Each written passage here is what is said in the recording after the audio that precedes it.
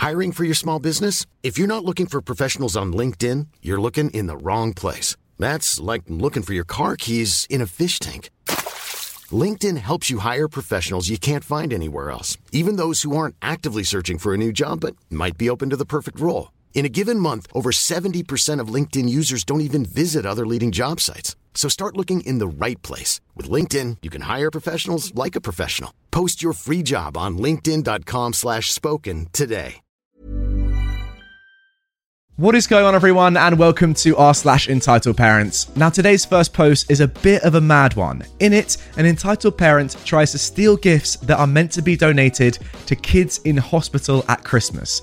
It doesn't get any worse than that, does it? Well, let's get straight into the story. Oh, but wait! First of all, if you aren't subscribed to my channel, consider subscribing. I'm trying to hit 600,000 by the end of 2020 to round off such a terrible year with a little bit of a highlight. So yeah, if you are new around here, hit the button. It's free. You can always unsubscribe later. And if you do go on to enjoy this video, it would be massively appreciated. Let's get into it.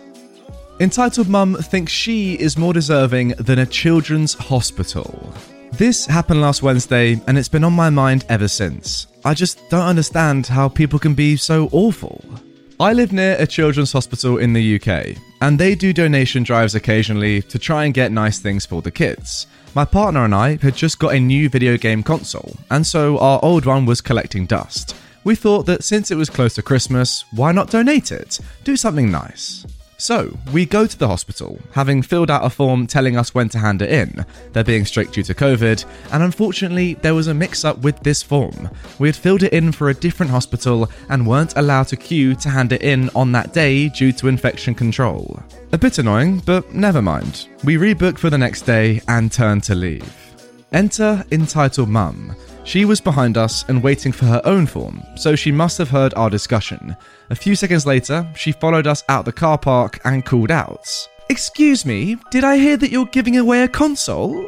"Yeah, well, we were going to, but we got a bit mixed up." "So," this was very long and drawn out, "you don't need it anymore?" "Nah, but we're booked in for tomorrow, so it will be okay." "Well, why don't you give it to me? I could give it to my son for Christmas."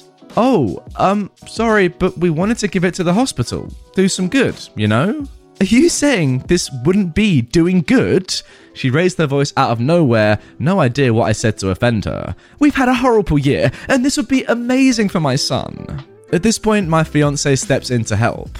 "Lots of people have had a bad year. We just feel that the hospital is the best place for it." "Why? I'm in need too. It isn't fair to give everything to those kids. My son has been good all year and he deserves it more." "It's not a competition. We're giving it to the hospital." "You're so rude. You should give things to people who need them. If they're in hospital, they don't need games. That's a stupid idea." "Sorry, like he said, we're booked in for tomorrow. We're going to get our bus now." At this point, my fiancé helped usher me away from her. I'm not great with confrontation, and she kept calling out to us as we left about how her son was more deserving than the kids in the hospital, how it was rude of us to ignore her. It was pretty awful. And we did go back the next day to very grateful nurses, so it is a happy ending. Merry Christmas, everyone reading. Wow, imagine being that selfish to actually say, seriously, that your kid, who is not in hospital and is probably, absolutely fine, yes, he's had a bad year, but everyone has, it's been 2020, is more deserving of a gift than kids that have been in hospital. It's absolutely mad to me. Weird, just really, really strange how you can be that selfish. I don't get it. Why was she actually there in the first place is another question I've got. Why was this Karen queuing? Because if it was a queue to, give in things like donate to kids in need, then was she donating? Or was she literally just going there to fiend and prey on people like you, OP, you and your partner, who were giving stuff away and say, actually, my son is more deserving than the kids in the hospital who have illnesses? Really? If that is actually what she was doing, and the more I think about it, the more I think that she must have been, because clearly she wouldn't have been donating anything, right? She's not that sort of person. She's so selfish. Was she really preying on people that were donating to kids? Unbelievable stuff. Wow. I mean, this entitled parent has to be the lowest of the low to me. It doesn't get much worse than trying to steal gifts that are meant to be donated to kids that are in hospital. Unfathomable. Let's move on. Now moving on to our next post. Entitled aunt tries to steal my birthday presents. I have an entitled aunt who is so evil and toxic, it's unbelievable. I joined Reddit just so I can share her antics. I'm in my 40s, a man, so I've got over 3 decades of crazy selfish antics to share, like ruining weddings, ruining holidays, telling kids they're adopted, breaking up relationships, racism, getting people sacked demanding money, you can't earn more money than her kids, selling stuff that ain't hers, and of course, lying with almost every breath. The list goes on. I'll start with one of my earliest memories of her entitled behaviour. First, some light backstory. My aunt, the entitled aunt, is the eldest, let's call her Ruth, of 5 kids. My second aunt, who is slightly entitled but manageable, my dad, and 2 brothers. Except my youngest uncle, Kev, the rest worship my entitled aunt. They believe anything that comes out of Ruth's mouth. Or they did, until one by one they were on the receiving end of her BS. My entitled aunt has 5 kids. She does not discipline her kids. They are all entitled brats. The sort of kids who constantly fight and shout, cause problems wherever they go, plus the lying and stealing, roughly similar ages to me. It's the early 90s. It's my 10th birthday, I think. I grew up kinda poor, and I knew my youngest uncle got me a Super Nintendo. This was a huge deal for me. My first games console. I was beyond excited. There was a party at mine on Saturday morning. I opened the door for my entitled aunt and her broods around 10 a.m. Her kids came crashing in, pushing me out of the way as I chatted to my aunt. My lovely cousins went into the living room and started unwrapping my birthday presents. I protested to my entitled aunt, but she just said her kids were helping me and how kind her kids are by helping me unwrap. I remember her telling me to get a broom. I then remember watching my cousins ripping the box of my Super Nintendo and fighting over how to set it up. These animals were fighting.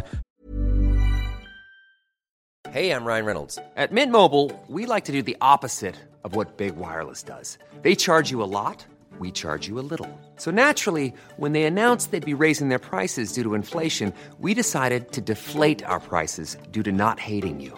That's right. We're cutting the price of Mint Unlimited from $30 a month to just $15 a month. Give it a try at mintmobile.com/switch. $45 up front for 3 months plus taxes and fees. Promo rate for new customers for limited time. Unlimited more than 40 gigabytes per month. Slows full terms at mintmobile.com. Pulling each other's hair, biting one another. I was that skinny, quiet, nerdy kid with glasses, so I just kept my distance. My mum then shows her face and shouts, asking why the presents have been opened before the other guests have arrived, especially my youngest uncle who was bringing a camcorder.